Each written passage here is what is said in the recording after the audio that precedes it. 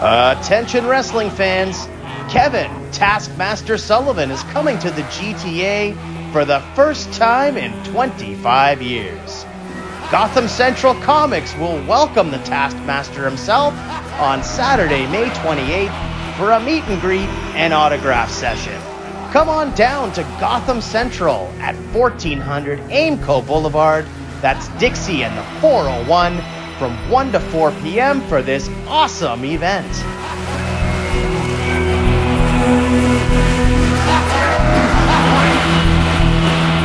Hello everyone, this is Bill Apter, and I just finished taping an episode of Count It Out with Mike and Tyler, or Tyler and Mike. They're brilliant hosts. You've got to listen, you've got to see. Count It Out. Yeah, I endorse it. They've got the After Chat seal of approval.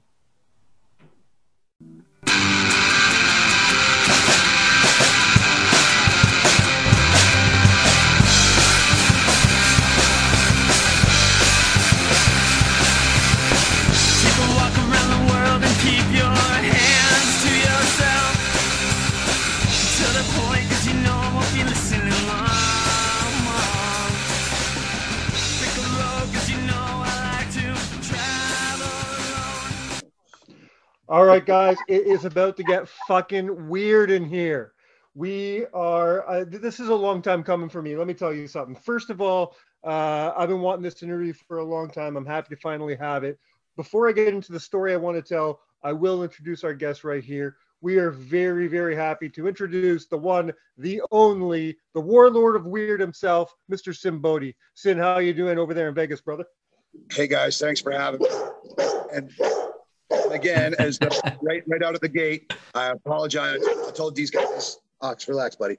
I told these guys to be warned that my chickens, dogs, cats, everybody, they're going to all do run-ins. So this interview is probably going to be chock full of chickens barking and dogs barking. And I love it. So my bad. Yeah, we'd have it no other way. I'm going to start right at the beginning, Sin. I just want to tell you, I've been dying to tell this story on the show for a long time. I grew up in a really small town way up north in northern Ontario, Canada. And where I lived, my great-grandmother lived there as well. So we'd get visited by our cousins from all over the place. We'd come to see Grandma. Two of my cousins live in Orangeville, Ontario. Their names are JC and Susie. And, of course, they knew I was a huge wrestling fan. And they used to tell me all the time about their buddies from high school or I believe they were 10 years older than me, so I'm guessing high school, that were into wrestling as well. And she always told me about her buddies, Jay and Adam. Yep. And for those years, jerks. and finally, those jerks, yeah. And finally, she tells me, like, they're actually wrestling now. They're going by Sexton Hardcastle. And I said, that's the stupidest fucking name I've ever heard. I fucking love it. And of course, that was me. Cage. I made that up. That was my. Sexton Hardcastle was yours? Yeah. Yeah, that's amazing. Well, I mean, it's Adam's name, but I made it up. Yeah, but you made it up. Oh, I never knew that. It's awesome. And then finally, in February of '98, they're bringing out this Ike Shaw is bringing his ICW promotion through Englehart, the first and last time wrestling will ever be seen in Englehart, Ontario. And they're coming through, and the main event is the Bushwhackers versus the Suicide Blondes. Of course, being Sexton Hardcastle and Christian Cage. Now, I'm excited as fuck because I finally get to see these guys live. These are the guys my cousins told me about. Unfortunately, Adam has a rotator cuff injury just a few days before the show. He gets replaced with Martin Kane. Of course, we know now as Andrew Martin as Pest. So it was a really cool thing. Rest the soul. Yeah, of course. I get to meet these guys, not knowing, of course, what they would be. This is February of '98. They'd go on to the May of that year, I believe. Yeah. But it was really cool for me. Of course, I'm a 16-year-old kid. I don't have the balls to go up and tell this story to Jay at the time. I wish I did, but I just couldn't do it. But skip a couple years, and I run into JC and Susie again, and of course we talk about those boys, but they're like, we have another one. I said, what's that? Our buddy Nick, he's doing it too. And he's doing some weird shit. And I started laughing. I'm like, all right, well, I'm going to keep my eye out for him. And I don't remember the name they told me you were going by at that time, because I don't think you were Sin yet.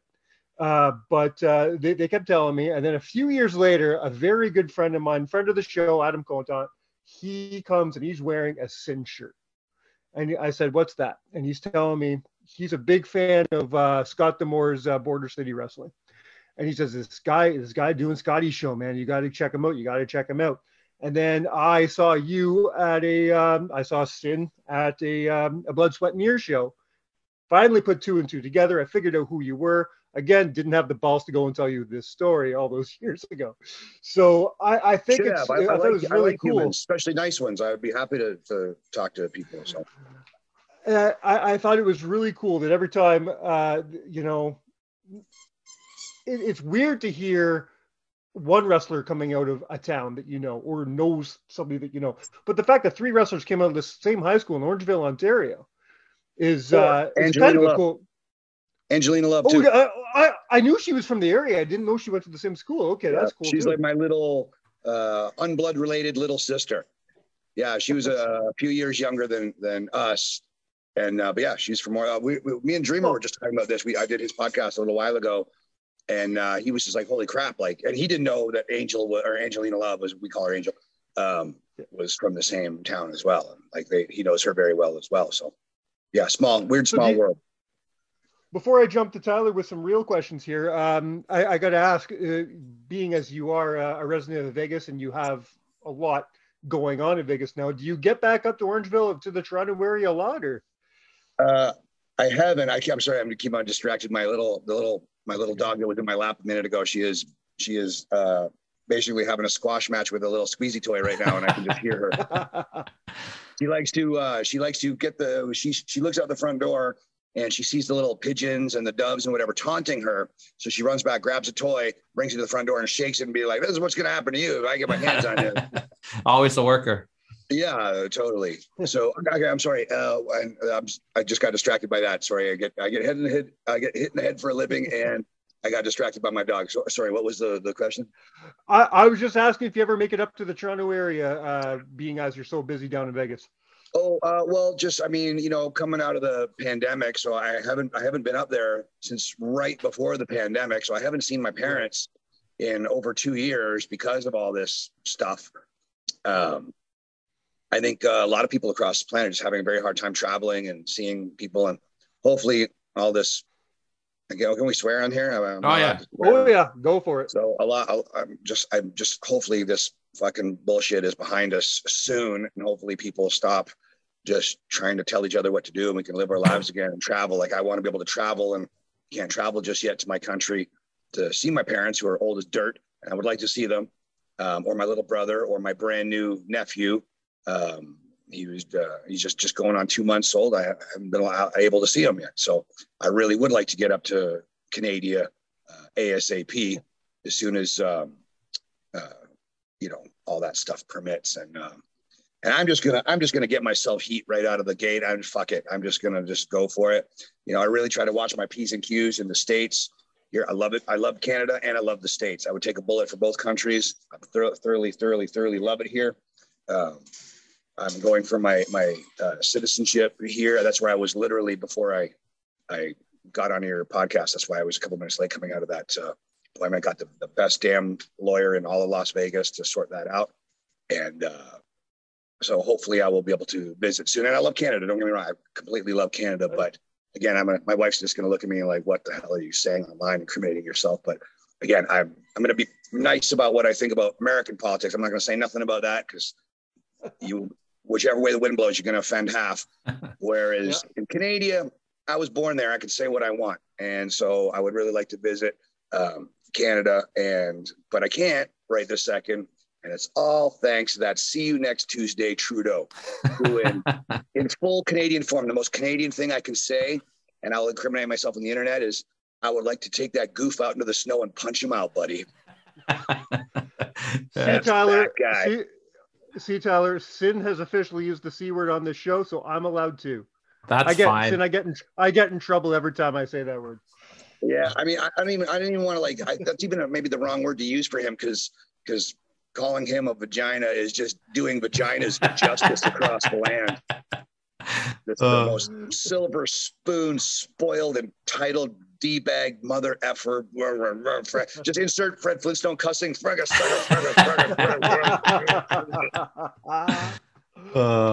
Well, I mean, yeah, I will say weirdly, like on a side note, how wrestling kind of pertains to that.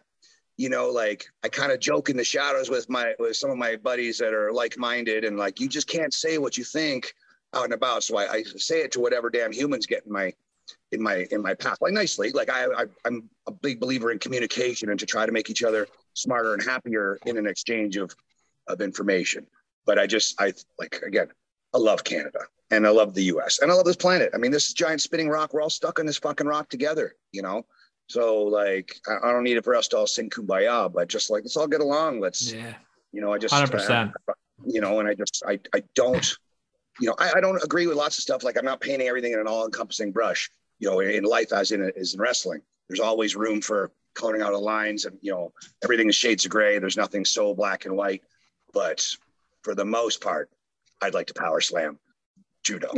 There you go. We'd like to get you back over to Canada. We'll be in the front row to watch that one. I'll warn the Canadian fans, the first time I get to perform back up in my motherland, oh, it's going to be bizzles out, man. I'm going to be so excited. I pity, to steal a quote from Mr. T, I pity the fool that gets in the ring with me. I don't give a fuck who it is. I don't give me the best. I don't care. It's preferably maybe not even a Canadian unless it's Trudeau. I'll wrestle that motherfucker for free. Death match, whatever you want. But whoever is, whoever, again, whether it's American, a Canadian, whoever, a Martian, I don't care. Put them in the ring with me and they are proper fucked. That's all that's going to be. We can't wait for that. And you've been keeping busy out in Vegas, though. Before we really start talking about your career here, I just want to say a big congratulations. You recently got married. Yes, sir. And if you're looking on Edge's Instagram there, apparently it was a hell of a night. You got Jake the Snake officiating the event there. I know they say what happens in Vegas stays in Vegas, but any stories that you can share from your big night there? Because it looked like it was pretty wild. Sure. So we posted, it's on YouTube and it's on my Facebook page, my wife's Facebook page, there's two separate links. There's a link to our wedding ceremony, which is crazy enough. And then there is a surprise performance at our wedding, which we put up as a secondary link. And it was insane. It was crazy. It was fun. It was endearing. It was sweet. It was loving. And it was completely batshit weird. And so some of my buddies that were there, you know, like Edge and Beth Phoenix, weirdly, like my brother in the Best Man speech, he kind of did a tag Best Man speech, Edge and my brother, my little brother, Steven, AKA Cobra Kai. Yeah. I don't know if I'm supposed to tell anybody that. He's the ugly fucker underneath that Cobra mask. Trust me, I was going to ask about him. Okay, well, we can get there. And so Adam and Steven kind of do a tag Best Man promo. And Steven sort of mentions the fact that Adam has known me longer than my little brother has known me, just for the logistics of Steven not being on the planet as long as us. And then I kind of thought about it too. So I've known Edge's wife, Beth Phoenix, for longer than he has known her. Like she was, I want to say, the second girl wrestler I ever met in my entire life. Like I trained with Trish Stratus, so she was the first one that I met. And then Beth was the first girl I met on Ron Hutchinson's Apocalypse Wrestling show. That's right. I've known Beth. She's such a sweetheart, such an awesome lady. And it's only fair that she is matched up with an awesome man in Adam and Edge there. So there you go. How happy are you to see both him and Christian back in the ring? That must mean a lot, like for you from a personal level, to see your best friends, you know, getting back into doing what they love to do. Oh, super stoked. You know, like I think they both had plenty more to give, and they still do. I was joking with Edge the other day, saying like, you know, I understand, I humbly understand that you got to wrestle AJ Styles at WrestleMania, fine, but hopefully one of these days, like we played in the ring, like when he was coming off of some injury, I don't remember if it was his neck or what it was, but when I was in FCW, and we moved around in FCW a little bit, and it was fun. And weirdly, in our younger days, I can't tell you how many bar fights, not that I'm not plugging Real Violence, but I cannot tell you how many bar fights we were in bouncing side by side. But we were kind of joking, just literally 3 days ago, about getting in the ring and just showing some of the young guys what sandpaper looks like, how to make it rough, and how to really have some fun. And so hopefully one of these days, somewhere, somehow. So Uncle Vince, if you're watching, if you're listening, so you got your first 2 matches booked back in Canada. You got Edge and Trudeau lined up already. Oh boy. Oh my goodness. Edge I would have fun with. Trudeau I would just I can't, I don't even know there's a word. Like I don't know how I would. Yeah. Oh my goodness. Well, it seems go ahead, Mike. I was going to say, you brought up Ron Hutchinson's Apocalypse. Brings me to a question I wanted to ask you about. Obviously, Ron sounds so Canadian, hey? We're just that's so funny, and we don't hear it, right? Dude, when I lived up there full time, I didn't hear it either, and I still I don't know that I hear it a whole lot here either, but people around me seem to. Like my wife and my 13-year-old stepdaughter still kind of bust my chops about, if I'm teaching at the wrestling school here in Vegas, and I'm like, I'll call up and be like, sorry, I'll be at the house in just a little bit, about 5 o'clock, or 9 o'clock or whatever. And my kid will kind of be like, oh, are you sorry? Are you sorry that you're going to be late to the hoose at a boot 9 o'clock? I'm like, you're grounded. You're grounded. Go to your room. Yeah. No SpongeBob for you for a week. That's hilarious.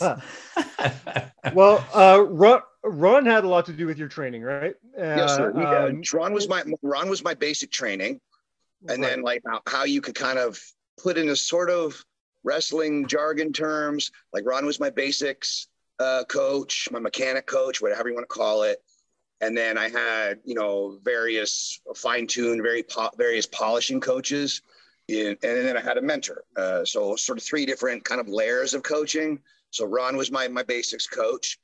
My polishing coaches were Dr. Tom, Rip Rogers, Al Snow, Dusty Rose, and a little bit of Ricky Steamboat. And then my mentor was Jake the Snake. So all things considered, I had some pretty damn good teachers. Yeah, no kidding. Well, there's two guys I really wanted to ask about. One of course is Dr. Tom, who you just mentioned, and the other you didn't mention. Where does Rob Fuego fall into all this? I could give a flying fuck about Rob Fuego. He was me and my brother. So maybe after I beat the shit out of Trudeau. So you guys asked me any do's and don'ts to talk about before we got on here. I said, nope, go for whatever you want. So I'll just use this time to say, fuck you, Rob Fuego. Let's cross. Yeah. See you later, Rob. Thanks for coming out, Rob. Right. Yeah. You enjoy the rest of your life working at that rub and tug. So I didn't have an actual question about Dr. Tom. I just want to ask if you have any cool Tom Pritchard stories. Yeah, we love Tom. I have plenty, and I haven't, but I will tell you, just because I'm just feeling froggy today, and why the hell not? I will tell you a funny Fuego story. I don't ever talk about him because the old school way of just not getting, just to kind of do your worst at somebody is to ignore them and just pretend they don't exist. Kayfabe them. Yeah. So if I was to go online and say, hey, F you, or hey, F this guy or that guy or whatever, you're just drawing attention to that person. You're gonna be like, well, who's this person who's this troll that needs to, what, where? But I will tell you a funny story that way back. So Fuego was 99.9% worked as a babyface. It's a technico for his lucha stuff. Yeah. And I don't know, we were up in maybe Sudbury or someplace up north, and he wanted to be a bad guy. So he's like, I don't want to be Rob Fuego. I think I need to think of a different name. So I'm not associated with Rob Fuego to be a bad guy up here. And I said, thinking about like a Mexican kind of shtick because he's Mexican. I'm like, why don't you be Dirty Sanchez? And he's like, yeah, that sounds great. He didn't know what that was. And so he goes out and wrestles Dirty Sanchez, and he comes back, and everybody's just laughing at him the whole time, and the audience is laughing at him, and he couldn't get any heat really, just because people just been laughing at what a goof he was, And he comes in the back, he's like, "Why didn't you tell me?" I'm like, "You're a grown-ass man. How do I know what you don't know if you don't know what Dirty Sanchez is?" Like, that's not my fault, you idiot. Holy fuck. That's hilarious. I've only met him once in my life at an indie show, and he was built. That's one too many times. Yeah. He was built as Dirty Sanchez during that time as well. So. Holy shit. So he kept doing it? He did it after, I guess. There you go. I mean, I know the other guys still like him. Like he was just mean to my little brother. He just took advantage of my little brother. My brother did everything for him at the school and really bent over backwards for him, and he didn't appreciate it, and he swerved him and all that stuff. So your brother was a hell of a hand too. Well, and the thing is, like me and my brother, like I picked at my brother all the time. But the thing about it is I'm not going to allow anybody else to pick at my little brother. No, 100%. That's the way it should be. Yeah. So there you go. But okay, so going back to so fuck that guy. So going forward to Dr. Tom, you want to know some Dr. Tom stuff? Yeah. So okay, so back at FCW. So again, me and the good doctor we're great pals to this day. And so back in FCW, I was dating this girl who was gorgeous and all this stuff, but she was the stuff of those like snapped videos or those like, you know, those when housewives murder dudes videos. Like this chick was 10 times crazier than she was beautiful. And while I was still kind of sleeping with the enemy, so to speak, I didn't realize how evil she was at this stage of the game. But I never wanted to bring her to shows because it just my old school, like my Ron Hutchinson on my shoulder would be like, don't bring family or friend, like don't bring anybody backstage with you. Like people buy tickets. Like if you're working at Kmart, you're not going to bring your mom or your girlfriend or your boyfriend or whatever with you to your work shift. So right, makes sense. Leave it home. So that was just the old school thing that was just beat into my head. And but she was bugging me. So I finally just was like, just to kind of shut her up, I'm like, fine. I brought her to this one show and introduced her to my coaches at the time, Steve Kern and Dr. Tom. And I introduced her to Doctor as this is the WWE physician, the good doctor, Dr. Tom. I just was cracking a joke about his, you know, he's the resident physician of the wrestling show. So however I said it, I don't recall. So she's like, okay, all right. And then Kern had called me off to do something. He wanted to talk about a spot or a promo or whatever. So I leave this girl standing with the good doctor. Don't think anything of it. And so blah, blah, blah. We, you know, the show starts, we do the show ends, we get home, whatever. And I'm sitting there and she goes, yeah, that doctor was really nice. Like, you know, so I asked him, I said, I had a couple things kind of going on and I was asking him about this and that. And I don't know what she had asked medically, she had asked the good doctor. But she's like, oh, he gave me some sound advice and this and I start laughing. And she's kind of like moving around, holding on to her boobs kind of a thing and stuff, talking because she had like, you know, fake boobs and all this stuff. So she's talking about this, that, and the other, whatever she was talking about. I don't know specifically. I just was too busy laughing to ever ask. But when she was talking, she was kind of alluding to stuff like this. And I just started laughing my ass off. And then she's like, what's so funny? I'm like, he's not a doctor. His wrestling shtick is a doctor. You know what kind of medicine he specializes in? He's the doctor of desire. And she went beet red, blushed, like angry, embarrassed. And I just could not stop. Oh, that's amazing. That's amazing. So Doc, thank you for giving that crazy lady some awesome advice to this day. I don't know. I don't want to know. Made me laugh. Oh God, Doc is like a dream guest for us. I love me some Tom Pritchard. What a career! I'm sure I could probably, no promises. I'm sure I could probably procure the good doctor for you. Oh, that would be amazing. We'll talk off air about that for sure. Another name you mentioned, I can't hear this name and not ask about is the American Dream, Dusty Rhodes. I'm a huge fan of the Crockett era of professional wrestling. Sure. What's the best advice Dusty gave you, and what's just kind of like your favorite Dusty memories? Oh boy, I have so many with Dusty. He's such a fun guy. So advice, he wasn't like that. He gave you so much advice. He affirmed your better instincts. So like if you were up to something that he was amused by, he would kind of say that right there, baby, keep on keeping on, baby, with that. That's good stuff there. And he would compare you to things. And so I had wrestled with him on the independent scene before I got hired at WWE. And I looked different. I was switching stuff. Like I had the dark long hair and then I had the blonde long hair and I had all these different weird things. So I never expected anybody to remember. Like, so even it wasn't too long ago. It was maybe right before the pandemic where John Moxley was last minute on one of our FSW shows in Las Vegas, like the blood sport kind of a show, sort of an MMA mix. Like there were like guys like Bonner and different guys like that were on, Stephen Bonner and so forth. And Kevin Cross, Karrion Kross, who's one of my kids. And so they're on the show. So we get Moxley to come on last minute. And I see him in a locker room. I walk up, I give him a big old hug. And he's just kind of like, hey. And I sat down by him, like, hey man, what's going on? Blah, blah, blah. Put my boots on, whatever. And he's just like, yeah. And then somebody else comes walking around the corner like, hey, Bodie, can you whatever? And he goes, oh, fuck's sake, it's Sin Bodie. Oh, God damn it. And he came back and like, he's just like, I didn't realize without the long hair and all this stuff. He goes, I just thought you were just some crazy person hugging me, and I just didn't want to fucking even make you uncomfortable. I didn't want you to fucking do something, you know. And then he goes, as soon as you son of a bitch, like as soon as he recognized me. So I can't tell you how many times that happened with so many of the guys. But so anyway, so going back to Dusty, like he would just he would do a lot of promo classes. He wasn't so interested in watching guys do in-ring drills, whatever. He wanted to hear the characters flow. And so you'd see guys on promo day just racking their brains, crawling the walls, trying to memorize things and think of things to say, these really formulaic things. Not everybody, but a lot of the guys. And I just wouldn't. And he would notice that I would just sit there and relax. And what I would do is, like, you know, Dusty would sort of set up these scenarios for guys to have this practice moment. Like, okay, you're going to wrestle Kane for the hardcore title at Unforgiven. All right, come back in 10 minutes, whatever. And, you know, do whatever bullshit. And so I would just sit there, and he would go, hey, so-and-so, you say this, you know, Kane, Unforgiven, blah, blah, blah. You, so-and-so, Big Show, Royal Rumble, blah, blah, blah, blah. And then he'd look at me and go, Bodie, entertain me. And he'd just tell me to shush me up in the front of the class there. And I would just riff on whoever went before me. So he always knew I was going off the fly. So if it was whoever, I don't know, anybody from Sheamus to Ziggler to Kofi to who the heck ever, whoever was in front of me, I would just jump on them and just talk about them.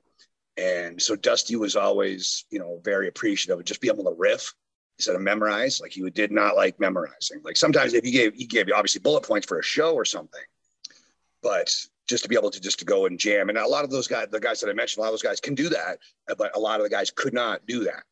And I certainly never, ever showed Dusty that I needed to memorize anything, or like, I really like to talk minimally about my matches. I like to talk minimally or think minimally about my promos, just get an idea. Like, people were asking me a couple weeks ago, like, hey, are you going to write your vows? I'm like, fuck no, I'm going to cut my promo off the fly. You know, I know what I think about my wife, you know, and even my wife kind of joked, if you look at the wedding video, like, literally we're on stage with like Jake and Edge and all the different people. And she goes, right before I'm about to, like, Jake's like, so you have something to say? Yeah, I'm taking my phone. And she looks at me, she goes, you going to cut a promo? And I'm like, hell yeah, I'm going to cut a promo on you. And then everybody kind of giggled, you know, and that's how I started my vows, you know.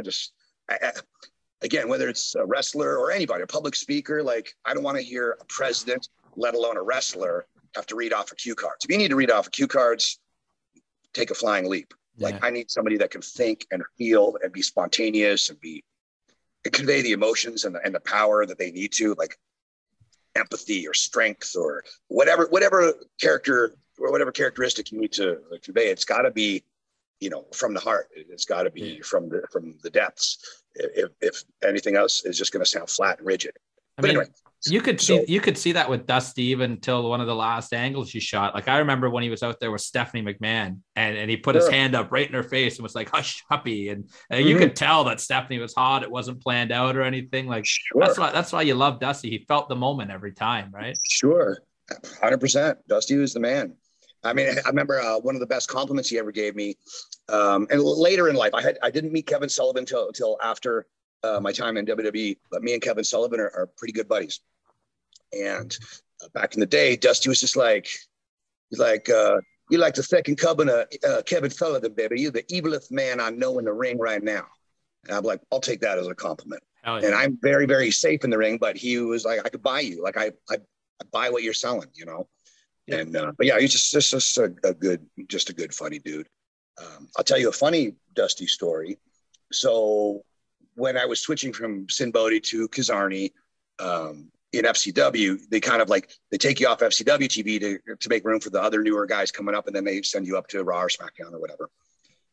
And so, but we have to be at the TV tapings anyway. So I'm like, Dusty, I don't want to just sit here with my junk in my hand. Can I be useful in any way? Can I do something? You know, I'll sell hot dogs. I'll be on the microphone. I'll commentate. I'll ref. I'll do whatever you want. And he's like, yeah, baby, let's put you on the microphone.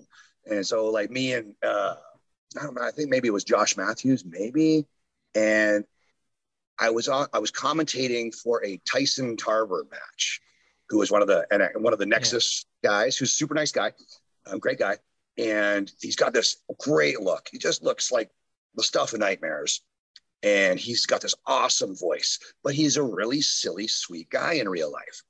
And he would always end up trying to ham it up in the ring. And I would always bark, like, quit that. You're like, you're going to burst your bubble and you're going to cut your nose to spite your face. Let everybody, like, this scary dude, just stay that course or you're going to fuck things up, you know?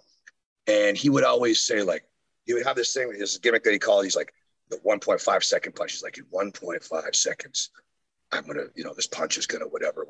And I would tease him. I'm like, man, I don't know about you, but like, I'm not the fastest guy around, but dude, I could throw like 30 punches in like 1.5 seconds. Like he's throwing in slow-mo. He's throwing the chariots of fire. Like, what's going on, dude? Oh, Sin, why are you going to bust my balls? Blah, blah, blah, blah. Yeah. And so I would just always just get under his nerves, like in a playful way, you know? And so I'm commentating for him. And I don't know how we prefaced it, but like Dusty's in the truck on the headset, and me and I guess it was Josh, I think, and we're calling Tarver's match, and I'm like, yeah, he's big, yeah, he's scary, yeah, he's this, yeah, he's that, but he's just a man, baby. And Dusty's like on the headset, like, no, but the fans couldn't hear it, but me and Josh could hear. He's like, oh, just a man, but motherfucker, you making me laugh and all this.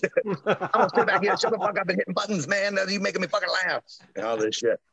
And so he's just funny dude. And just over the years, I mean, just always having funny memories with him. Wrestling with him was super fun, super silly. The Hall of Fame when Mr. T did that. See, my dogs are living the cliche. I think they're going to bark at the mailman here. So.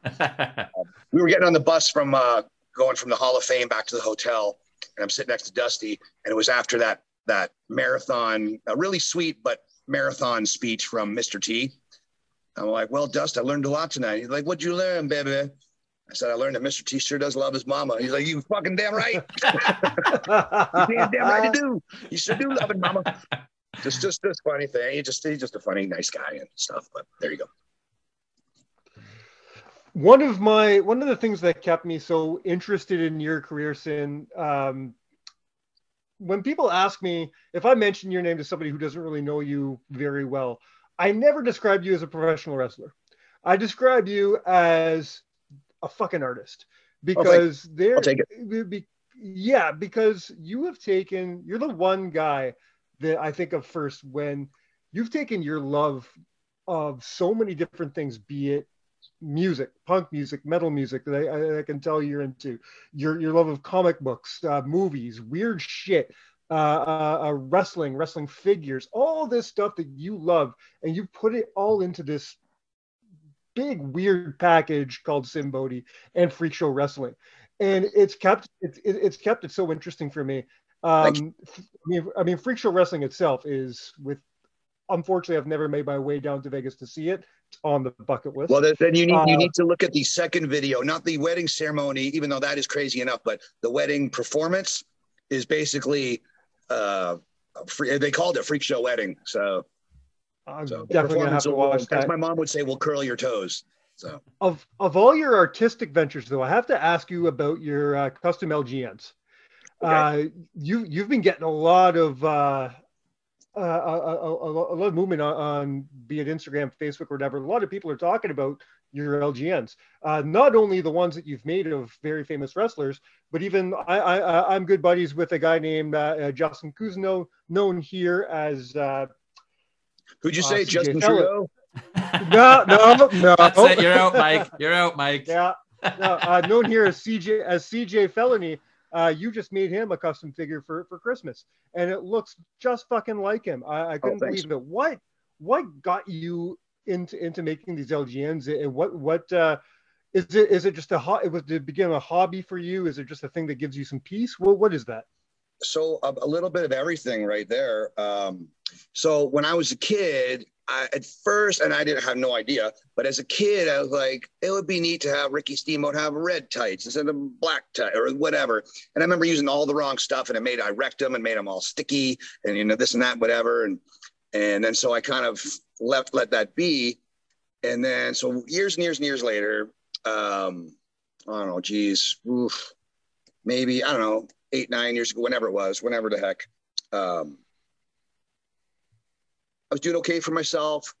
And so like after my first divorce with my practice wife, I was as low as I could possibly get. So I thought, I'm never going to let that happen to myself ever again. I'm going to get my shit together. I'm never going to worry about, I'm going to bust my ass. I'm never going to worry about being at the bottom ever again in life, ever again.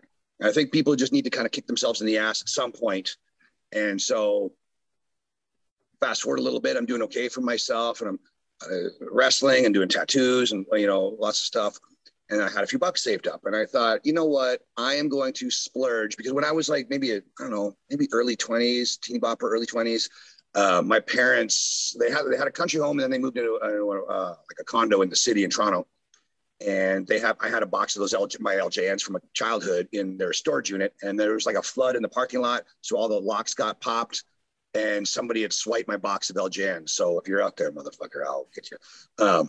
But some ass clown stole my fucking LJNs. And so years later, as I'm doing okay for myself, I thought, I'm going to splurge. I'm going to swan dive into eBay, and I'm going to go get all that stuff.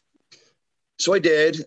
And then, so I got every last one, even like the holy grails of LJN, like the Sergeant Slaughter and you know, your Warlords, Kakus and all that stuff. And so I had all that stuff, and I had it in my house. And then, but as I was buying stuff off of eBay, sometimes you could get these bundles of stuff, and you get these kind of like, as we would call beaters, like just old, really mangled ones or whatever, just whatever. So I had these extra ones, and I thought it might be kind of fun to play Mr. Potato Head with some of these things and see, because on eBay, I would see a couple of customers. I didn't even know you could do that, you know? And I looked at a couple, and I thought, humbly, I'm like, I think I could do that. I think I could best that. And I wasn't thinking of it as anything more than a hobby. So I had a bunch of these extra ones. So I started kind of playing with them, and that was my introduction to it. And then I just got too busy wrestling, and my wrestling schedule just like, I don't know about some guys, but I mean, I've been wrestling for 23 years without a single break. Like, I took 3 months off in 2003 when I tore my ACL, and that's it. I have not taken a break ever since, even during the pandemic. And anywhere I could wrestle, I wrestled. And even when we weren't allowed to have our wrestling school open, because our governor here is also, like Trudeau, I see you next Tuesday. So when everything was shut down, I put one of my rings. We have 3 rings. I have an 18-foot at the school, and I have a 20-foot ring in storage, and I have a 16-foot at the school. So I took my 16-foot, put it in my backyard, and I would do like guerrilla lessons. Like, I would do kind of old school, you know, like, you know, you learn in a barn somewhere in some decrepit old ring or something. So it wasn't just doing these nice hip toss lines and front roll lines and whatever. Like, we get in there and really show them how to really kind of groove and work and so forth. So when the pandemic hit, my wrestling schedule came to an abrupt halt, as everybody's. I thought, well, when they told me 2 weeks to flatten the curve, you know, I'm thinking my spidey sense as a worker, not as a sports entertainer, not as a wrestler, but as a worker, my spidey sense said 2 weeks, my fucking ass. And I thought, as a wrestler who's mostly a cash money kind of guy, I thought, I want to be as liquid as possible, because I don't know what is in store for us. So I sold my huge batch of LJNs that I finally procured, and I sold them for way less than I probably should have, but I sold them all in one load, just to have a decent chunk of cash on me over and above my rainy day money. I thought, you know, being able to feed my wife, my kid, and my critters far more supersedes the importance of having those toys. And the moment I did it, I'm like, oh, fuck, you know, but it was important, and, you know, big boy decisions and all that jazz. And then, so I did that. And then I'm looking around, I realized, you know, I had sold my collection, but I had all these doubles, triples, quadruples of shittier ones in my bins, in my storage, whatever. And I pulled them out. I'm like, I got nothing else to do. I guess I can distract myself with starting to, you know, kind of customize some of these things. And it was weird, because when I was a little kid, I would watch my grandfather. He had a little workshop in the basement of his house, and he would make all these model airplanes and stuff from World War II, because he was a airplane fighter mechanic in World War II. My grandma was like a lieutenant. She was a nurse in the army in World War II. She was from England. She was literally a little girl when Hitler was dropping bombs on London and so forth. So World War II was when my grandparents met. So I think what my grandfather was doing was, like, I looked at it as a little kid, and I thought, this looks boring as shit. Like, watching him paint these little planes was like watching paint dry, you know, literally. And then years later, as I started doing this, I realized these customs were kind of keeping me sane and kind of zenning me out. And I realized quickly what my grandfather was doing. He was just zenning out to a happier place, you know, when he felt relevant or felt happy or whatever the heck he was feeling, you know. And then so surely this hobby kind of turned into a side hustle, and it certainly didn't replace my lost wrestling revenue, but it did help put a dent. And weirdly, again, like I was telling you guys at the front end of this, like I just got back from the immigration lawyer for my citizenship, and where was I going? I just brain farted. Where was I going to tell you guys this? Oh, what the heck? Oh, why did I just lost my train of thought? Steel chair shots and pile drivers. No. What was I talking about? Oh yeah. So as a legal green card resident here in the States, if I was to take a dime of stimulus money during this pandemic, it would negate my green card renewal. So if I just hopped the border illegally, they'd give me money. I could vote. I could do all these things, all the bullshit. But if I did it the right way, I paid through the ass, like upward of 10 grand for my green card. And I'm not allowed to vote, not allowed to do anything except for pay taxes. So I didn't get any stimulus money. And then as far as being a Canadian, the way the Canadian stuff works is I didn't get any Canadian stimulus money because you are only eligible as a Canadian to get Canadian stimulus money if your feet are on Canadian soil. So for the last 2 years, I didn't get jack shit from either country. I just relied on my hustle and relied on my rainy day savings. And so, yeah, so that's why even more of why those toys sort of, it distracted me from going nuts, and it put a few bucks in my pocket, and I could, you know, help feed my family and pay the rent and all that kind of jazz.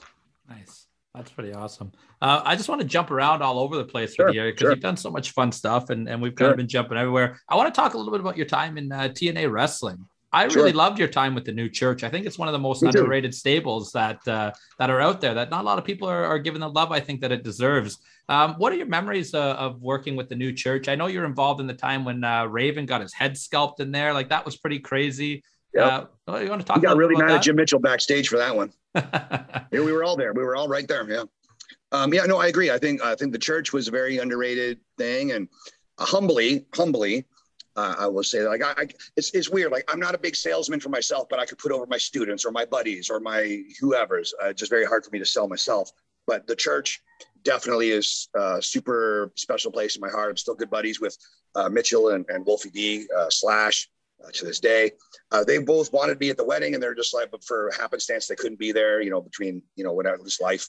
But it would have been really cool to have part of the, you know, have the Brood and the New Church at my wedding all at the same time. That would have been a really fun little tickle right there. But yeah, no, they're great dudes. When I was in the Church, they were the far more experienced guys. So I was the greenest guy in the Church, and they treated me really nice. They didn't try to Jason Newsted my Metallica, if that makes any sense. Like, they didn't Paul Stanley and Gene Simmons, the Ace Frehley or the Peter Criss, you know, everybody was equal. Everybody had time, and I was respectful about it, but they were very, very cool about it. Yeah, it was amazing. It was one of my most proud moments of my career. Like, I've had a lot of fun things, but that definitely stands out as definitely.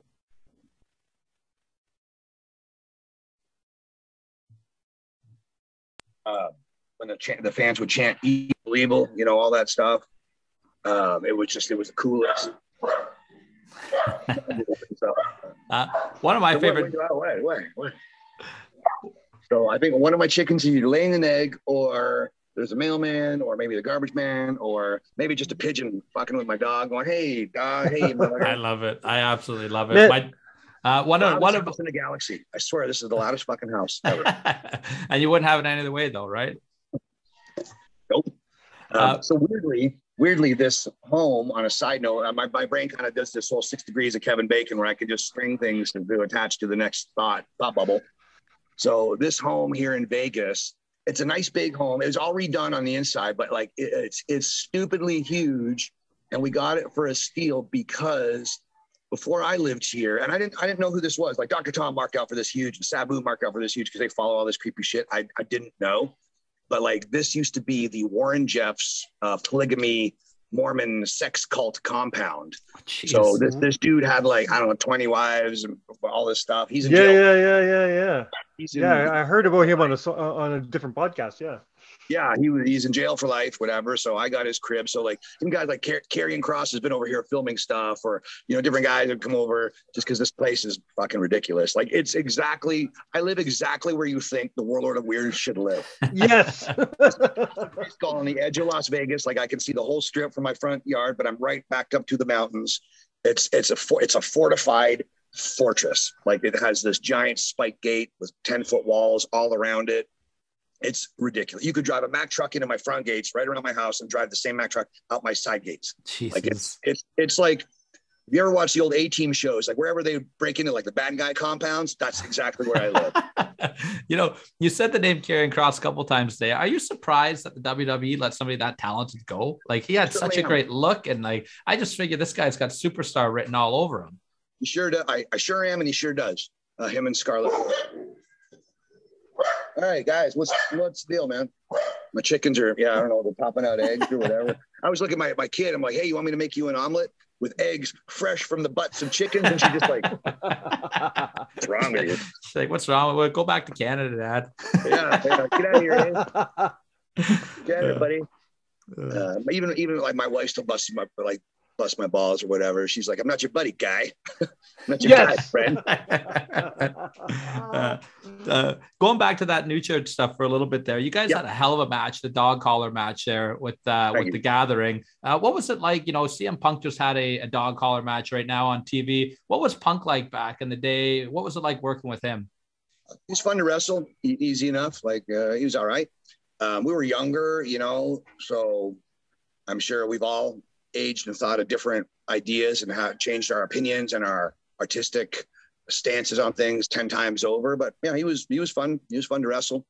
I will tell you a really silly CM Punk story. So again, me and Punk at that time were sort of the junior guys in the mix of that whole thing. So I was the junior guy in the church. He was the junior guy in Raven's Gathering. Julio De Niro was his senior, and Wolfie was my senior, under Raven and under Mitchell and Shane Douglas and so forth.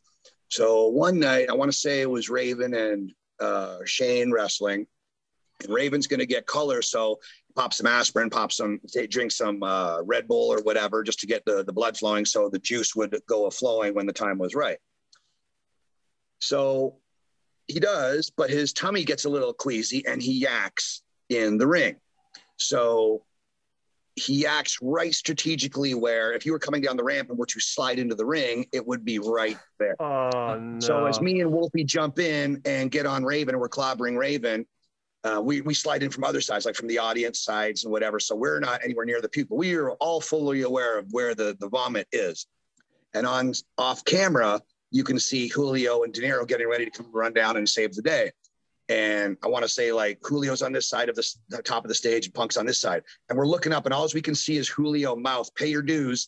And he switches Punk to the other side where they slide in. So Julio misses the vomit. And Punk, Frosty the snowman's his ass right into the vomit. And we all just turn and start stomping on him as he's slipping and slopping in Shane Douglas's yak. And he's like, you motherfuckers. And we're just giggling and laughing and stomping him. And he's like, shut the fuck up, take it, And he's just laughing at you bastards, like it was all fun. Just fun and games, silly, but boys being the boys. That's funny. Mike, what do you got over there? Well, Tyler, I'm gonna give you the you're gonna hate me for this because you're gonna have to do some editing. In a little bit, I'm going to let you take it home because I got to jump off in a bit to go off to work. But I'm going to let you and Sin finish her off. But I'm going to get one. I'm going to get throw snowballs and eat Timbits. That's it, eh? That's it. That's exactly it. G'day. One last. I'm going to fit my last question though, Sin, because to me this is super cool. As a fan of yours, it's cool to see somebody, other people that I like the things that I like. So when I'm listening to a podcast and I hear somebody that I admire, like Corey Taylor from Slipknot, talking about how much he loves Sin Bodhi and Freak Show Wrestling, that's one of the coolest things I've ever heard. Does this kind of stuff affect you? I'm just going to interrupt you really quick and tell you a funny silly thing. Like, so when I first arrived on the scene with my now wife, Karen, she had Pandora. We call her Pi. That's her sort of her given name. And so I'm super cool boyfriend turned stepdad, whatever. I'm super cool until I'm not. You know, it goes from 6, I'm cool, 7, 8, 9, I'm cool. All of a sudden, I'm so not cool. And she went from like overnight, it seems like from liking SpongeBob to liking Iron Maiden and Slipknot and then Slayer and all this. I'm like, what's happening? But so here we are. And so she's going to go to, looking to see if she's sitting on the couch or not. She's not listening. So she's be embarrassed. And she's going to go see Slipknot. And I would kind of always joke and be like, you know, your stepfather, Slipknot, Corey Taylor, we're buddies, you know, and all this stuff. And she's just like, yeah, whatever. And then, but when I'm not there, she's telling Karen or telling her like cousins, like, super cool. But she won't ever put that over in front of me or whatever. Of course not. She's like Korn. I'm like, you know, the guys from, you know, Korn follows me on Twitter. All these really dumb things. Don't sell it, right? Don't sell it. And she's just like, whatever. And then she'd stooge off that she thought it was neat, but she's never going to tell me. But I know, little birdie, I get the stooge reports. I know. So. Does that still compute to you though? Like, is that still cool to you to see all these people being like, yeah, fucking Sinn Bodhi is the shit? Like, is that still a thing, or is it just normal to you now because of where you live in Vegas, for fuck's sake? So you see these people all the time. So is that just normal now? You know, it's weird. Like back in the day, they used to refer to Al Snow as the best kept secret in wrestling, and then Al himself would say that about me now. He's like, there you go. And I'm so when I see so many guys, even young dudes who I'm happy for, like I have zero, I'm not an animosity guy. I'm not a bitter guy. Like I love my life. But at the same time, I will say like, I love when I see, you know, wrestlers leave a company for whatever reason, whether they got canned or they just left, whatever, but then they get another opportunity, another company.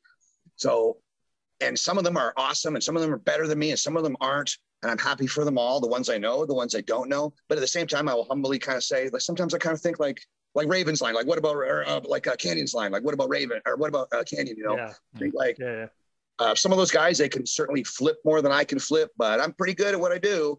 And I think like, you know, like I've coached at WWE, I'm a performer at WWE, but I'm thinking whether it's AEW or Impact or you know, WWE or wherever, I'm kind of like, hey, I'm right here, you know, got all this knowledge. I'm old enough where I've wrestled with most of the guys from the 80s, but I'm young enough that I can take the hits and still move nicely with the young guys. I'm like, I kind of have something to offer. I get so many guys that I wrestle on the indie landscape, and they're like, holy crap, I didn't know it could be like that. I didn't know it could be that fun. I didn't have to memorize anything. We just felt this stuff, and it was crazy, but fun, and the audience was in it. And I never got these reactions from the audience because I get you under my knife, you know, like who wants to see Luke Skywalker beat the shit out of Darth Vader for 2 hours? You want to see the baby face underneath. If the event you're kicking the shit out of Thanos for 2 hours, you're like, well, they got it handled, change the channel.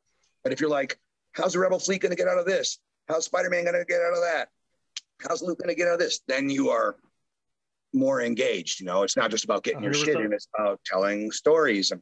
And from that, I'm just the youngest of the tail end of those unicorns age-wise that have the old school stuff, but are also new school as well.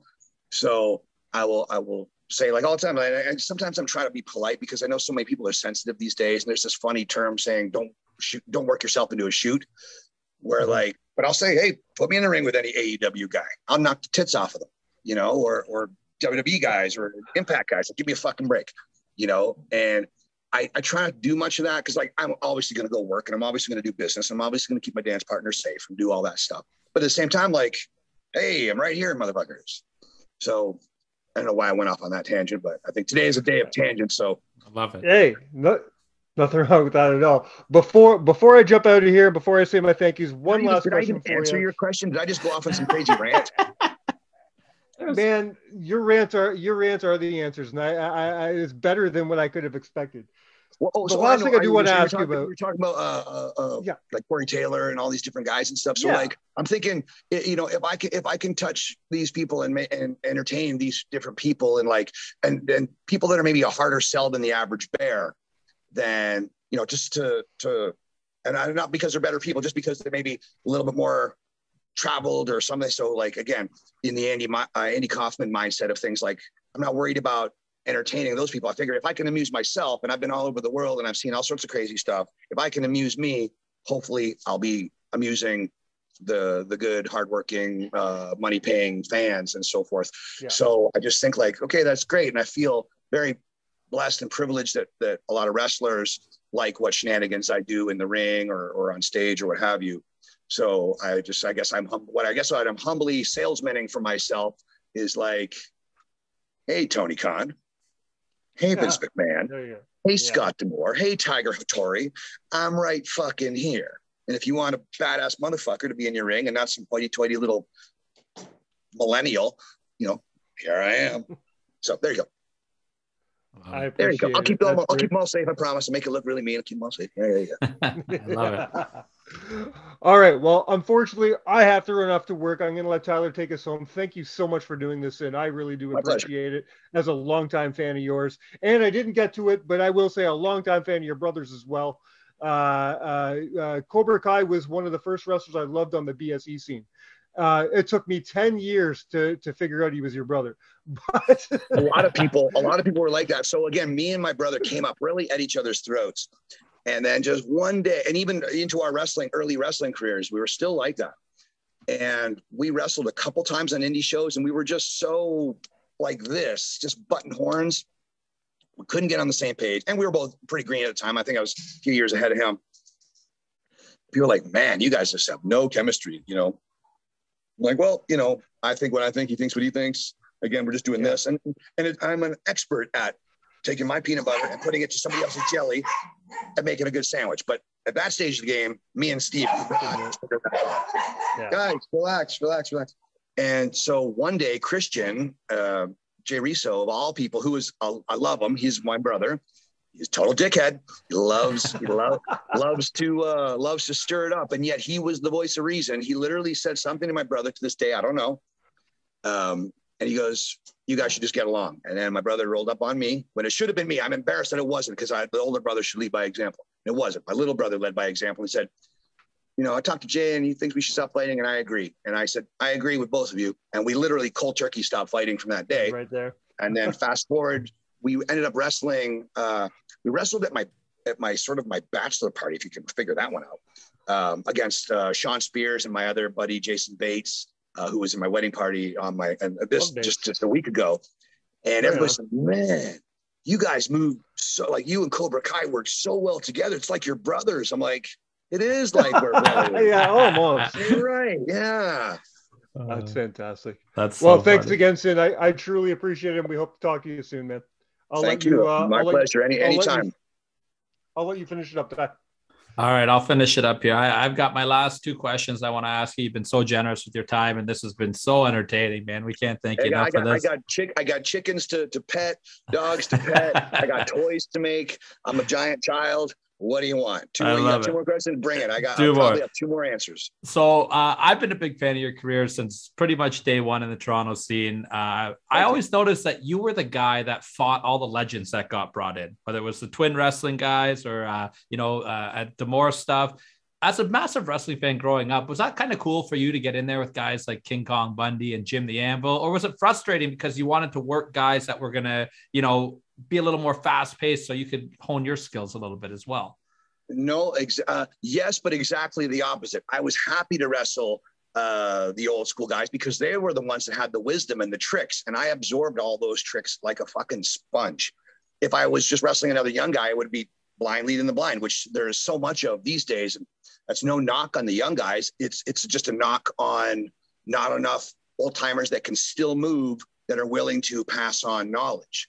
And again, brings me back to my shameless whoring of myself to whoever's paying I'm playing, whether it's Tony Khan or Vince or D'Amore or Tiger or whoever, but like I have those tricks and I am thoroughly thankful of having those tricks, whether it was from a Bundy or the Road Warriors or the Rock and Roll Express or Jerry Lawler or Jake the Snake, or just the list goes on and on and on and on and on. I was put into the position because I think I looked the part. Like I was big enough where, instead of renting out a Greg Valentine and a Honky Tonk Man or a Kamala and a Coco Beware or some such, it was easy to draw the same amount of people on a show just looking at any one of those guys, whether it's Al Snow or Lawler or whomever, Road Warriors, whoever, and then give them local indie guys, but local indie guys that didn't look like they were meals, looked like they were opponents. So, you could rent I don't know, a Kamala for whatever, $500, $750, $1,000, whatever it was. And then you could pay a little dude like me $100, but I didn't look like a snack. I looked like an opponent. So you're, as opposed to paying two $500 guys or two $1,000 guys or whatever. So the budget was on point for the promoter. The fans got to see the local or the hero TV babyface take on a local bad guy. And then I got a lot of those gigs because I was this 250-pound, bizarre looking. I looked like an opponent, not like a meal. So by that proxy, it put me in those positions to get a lot of that knowledge. So like, again, now I think what some of the young guys and girls are doing is outstanding. I am not that crotchety old timer, like, I'll just grab a headlock for 6 hours. I'm not that guy at all. I like seeing all these cool high spots and all these cool things, watching the kids being so creative. But at the same time, there's places to set the table for these things and build these things and get mileage for these things and really tell their stories with these things. Like fans aren't coming to see the spots. Fans are coming to see the workers. Like you nowhere ever did two hipsters sit at a table or a bar and go, you know what, man, I'm jonesing to see a Canadian destroyer. I'm jonesing to see a hammerlock. I can't wait to see an eye gouge. I need to see an eye gouge. I need to see a dive. That conversation has never happened on planet Earth, not once. They go, I want to see Hacksaw Jim Duggan. I want to see AJ Styles. I want to see Ricochet. I want to see the Road Warriors. I want to see Moose. I want to see Heath Slater. Nobody ever went to a restaurant and, man, let's go to Jimmy Jack's barbecue, man. They got hella ketchup there. Like their ketchup is amazing. They don't do that. You say you go there because for the burgers or for the steak or for the brisket or the whatever. You don't go for the fucking ketchup. Yeah. So a lot of guys these days are basing all their work around their ketchup and not their burger, if that makes any kind of sense. Yeah, and absolutely. I think a guy like me brings, again, where I shamelessly say, hey, Tony Khan, hey, Vince McMahon. I'm one of those very few and far between guys that can tie all that shit together, because when you work your Jerry Lawlers and just your Ricky Mortons and so forth, Road Warriors, Steiner Brothers, just the list goes on and on. I can't even list them all. Just so many of them. Jake the Snake, for fuck's sakes. Yeah. You can't help but have 1,000 dirty tricks, really clever tricks up your sleeve.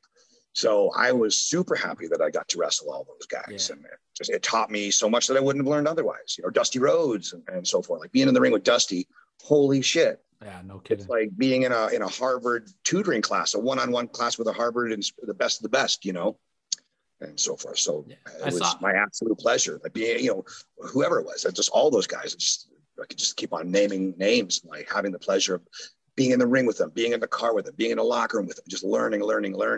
Pat Tanaka, Paul Diamond, just the list goes on and on and on. Pat Tanaka is so good. Holy shit. No one talks about him enough, Pat Tanaka. Right. Yeah. It's so the good. Orient Express, Bad Company, like they are just, again, like kind of like the church, are sort of lost to the pages of history. 100%. 100%. I think a lot of these young guys, they like, as we would say, like, I would have answers to questions you don't even know to ask yet. If you're in your first 5 years of wrestling or even 10 years of wrestling. Yeah. And you've done it. You've done it all. I see that mind frame. I was at the Warrior One show you promoted in Oshawa, and you had that great mix of the talent, the young guys. It was one of the best indie shows I've ever been to in my entire life. Oh, thank you. That was my very, very first show I ever produced. And to this day, I think I could be wrong, but I think to this day that holds the indoor attendance record for a non-WWE wrestling show, which to this day, I think pisses off Scott D'Amore. So, hey, buddy, how you doing, Scott? I still have the DVD. I bought the DVD and everything. I got the whole kit and caboodle. I'm actually I'm on the DVD cover, a picture of my body. So that's my mark out moment. I was like, yeah, that's me. The last question I got to ask you, I know your time's generous here. I just got to ask you just about your friendship and your relationship and how important Jake the Snake has been to your life. He's one of the greatest of all time. Just Jake in general, what can you share with us about your friendship with Jake? Oh boy, I don't have a bad thing to say about Jake. I don't think in over a 20-year relationship, I don't think we've ever uttered an ill word to each other. Like we've been there for each other's highs and lows, always trying to help each other, pick ourselves up from our lows and share and enjoy each other's like high points. But him and Edge have been the two, him and Edge and my buddy Bates he was one of the guys. He's not any big famous wrestler. He was one of those woulda, shoulda, coulda guys. Mm-hmm. He was like close to a contract, but he was one of those many guys that the awesome wrestling fans are never going to get to see. Could have worked with anybody. I know 300 guys like that, but those three guys specifically are so pivotal to just guys that I've leaned on over the years. Like all three of those guys, Jake, Adam, Edge, and Bates. Those three guys they're like three extra Stevens, three extra Cobra Kais. Like they're my big brothers, guys that I trust. If I woke up roofied in a I don't know, South American jail tomorrow, one of those three guys or all three of those guys would be the ones to come and rescue me. Jake has been, especially through this pandemic, always check, brother, you need anything? Edge or Bates would be like, you need anything? Are you okay? Can we do anything for you?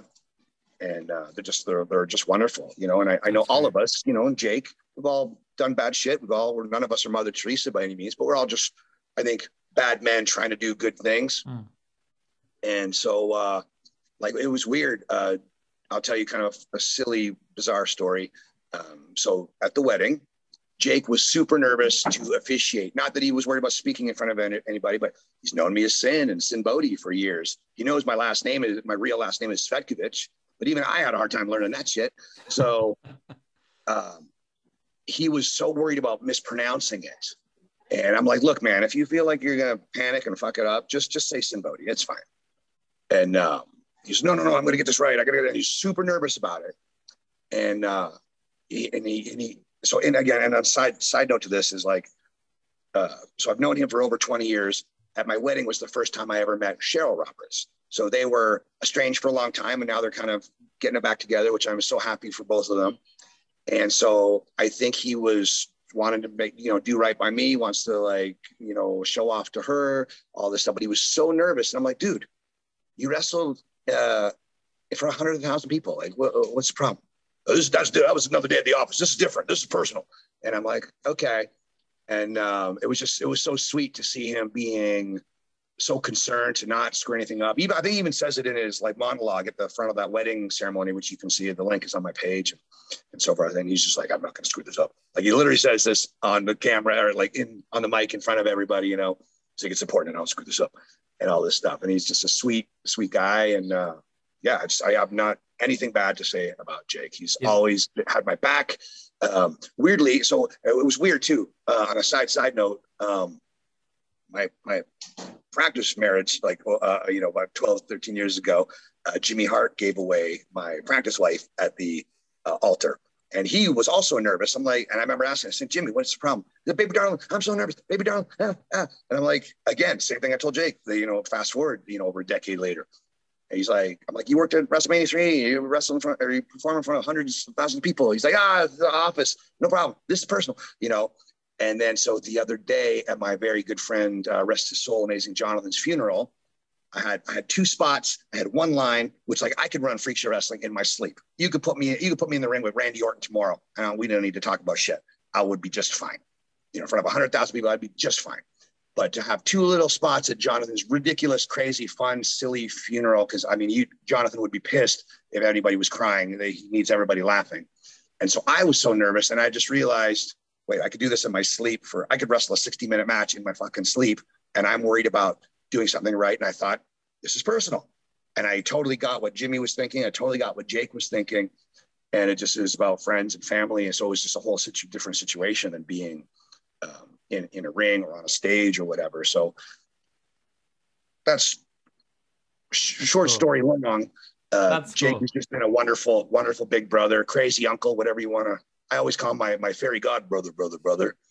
So he's just a wonderful, wonderful, caring human as far as I'm concerned. So there you go. With Cheryl being there, maybe if you would have airbrushed her face on your tuxedo, maybe it would have made him feel a little bit. It made him feel a little bit easier, eh? Man, where were you in the booking meeting? I kind of joked with her when I first met. So I met her the night before, two nights before. They flew in a couple days before, and so she's a wonderful lady, beautiful lady.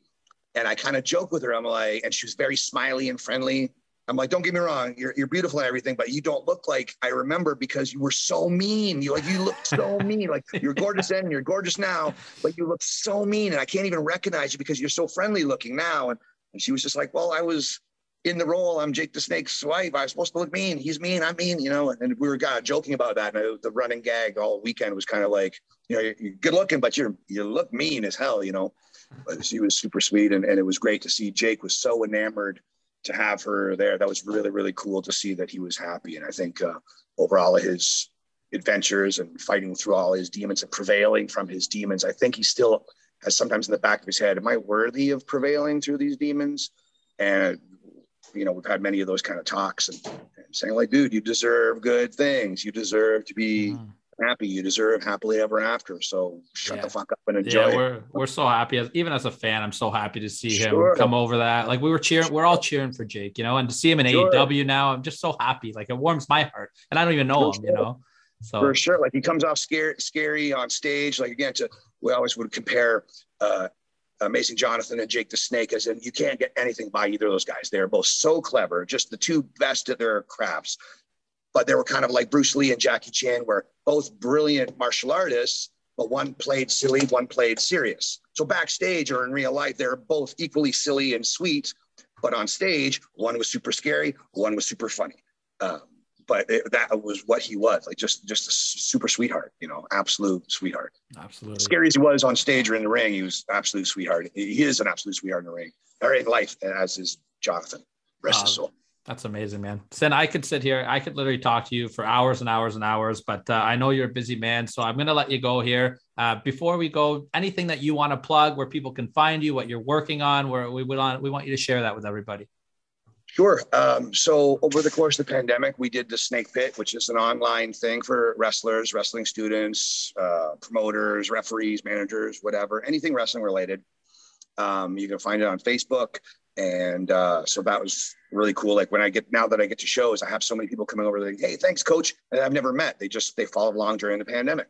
So that was really cool. And I want to say there's about 4,000 people on there from when we started at like 30 people. It was just a wrestling class page that I turned into like this sort of wrestling hub. Dr. Tom and Gangrel and Tyson Dukes and all these different guys and girls would come on and help coach with me and stuff. So super proud of that. But that's on social media there, on Facebook.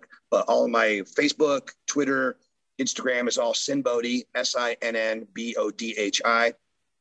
So if you want to see any of the stuff that we talked about, like some of the matches with some of those old school guys or promos or the wedding stuff is like crazy. Between my wedding and a week later with Amazing Jonathan's, with his kind of funeral party, his memorial, it was a crazy, weird matching set of Tupperware.